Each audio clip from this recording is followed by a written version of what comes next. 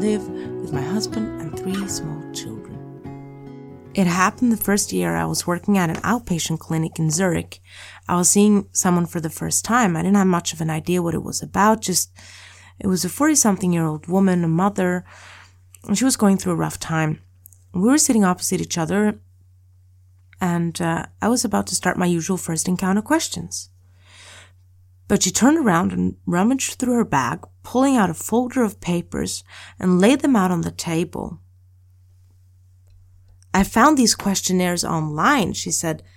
"They're very relevant to what I think I have, and I've already filled them in for you." This woman had diagnosed herself with light autism and ADHD before I'd asked her if she'd managed to find our office easily enough. She continued, "You see, my daughter just got the Asperger diagnosis, and since it's hereditary, it probably also explains why I'm having issues." I was baffled. I did not know which words to push from my mouth.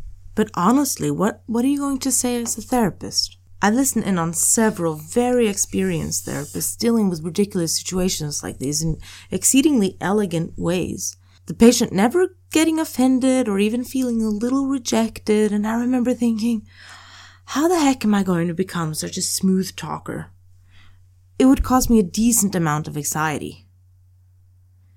An easy and not infrequent way out, I think, is to grant every request and say, "You're probably absolutely right. Let me write a long letter to the social insurance to have you reduce your weekly work hours and let's get you started on Ritalin," which is methylphenidate, a stimulant with dependence and tolerance potential, similar to amphetamines. I didn't study this long to become some guard dog for tax money and reason. Another diagnosis that has increased its prevalence significantly over the last 30 years is PTSD, post-traumatic stress disorder. So much so that the new diagnostic manuals are tightening the criteria to receive the diagnosis. The most interesting change, I think, has been the definition of what constitutes a traumatic event. It used to be quite clear that the traumatic event in question is, and I'm quoting, "likely to have the same effect on anyone experiencing it." Examples being concentration camps, slavery. In this recent study, they found that 30% of the traumas are interpersonal network experienced trauma, whatever that is. Then I ask myself, who am I to put someone's experienced trauma in doubt? However, what happens if I don't? A study that is relevant here states that ADHD has tripled in rates in the past 20 years.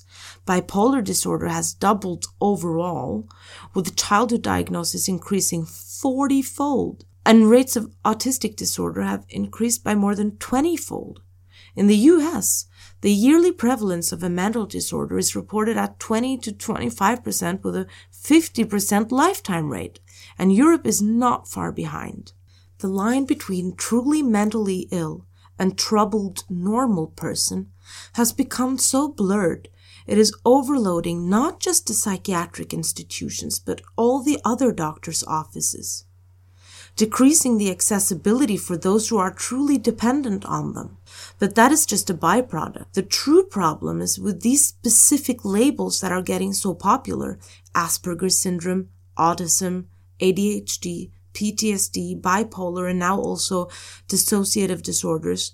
They don't come off. They will follow the person for life. It will define them, and given early enough, kids and teens will form their identity around them. The treatment consists mostly of restructuring your environment to better accommodate whatever this illness may be.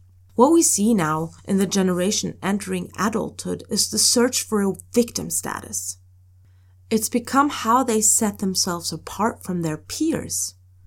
You'd be surprised at how many young people say they have neglectful or abusive parents. It often makes me question what I'm being told in the session, but even to me, summoning a patient's whole family to verify their reports seems a little excessive. So, in this widespread trend of what is your victim status, I wonder if we, both therapists and patients, aren't being set up to fail. It goes without saying that these disorders are terrible for the sufferers and they should be treated to the best of our abilities. But the numbers above are telling a story different than discovering the previously undiscovered sufferers. I suggest, when in doubt, after filling in the questionnaires, to help people look past their victimhood and approach life with courage. Thank you for listening to Psychobabble. I hope you enjoyed this content. To see which sources I use, go to Psychobabble on Substack and look at the article related to the subject. And if you'd like to share it with a friend, have a nice day.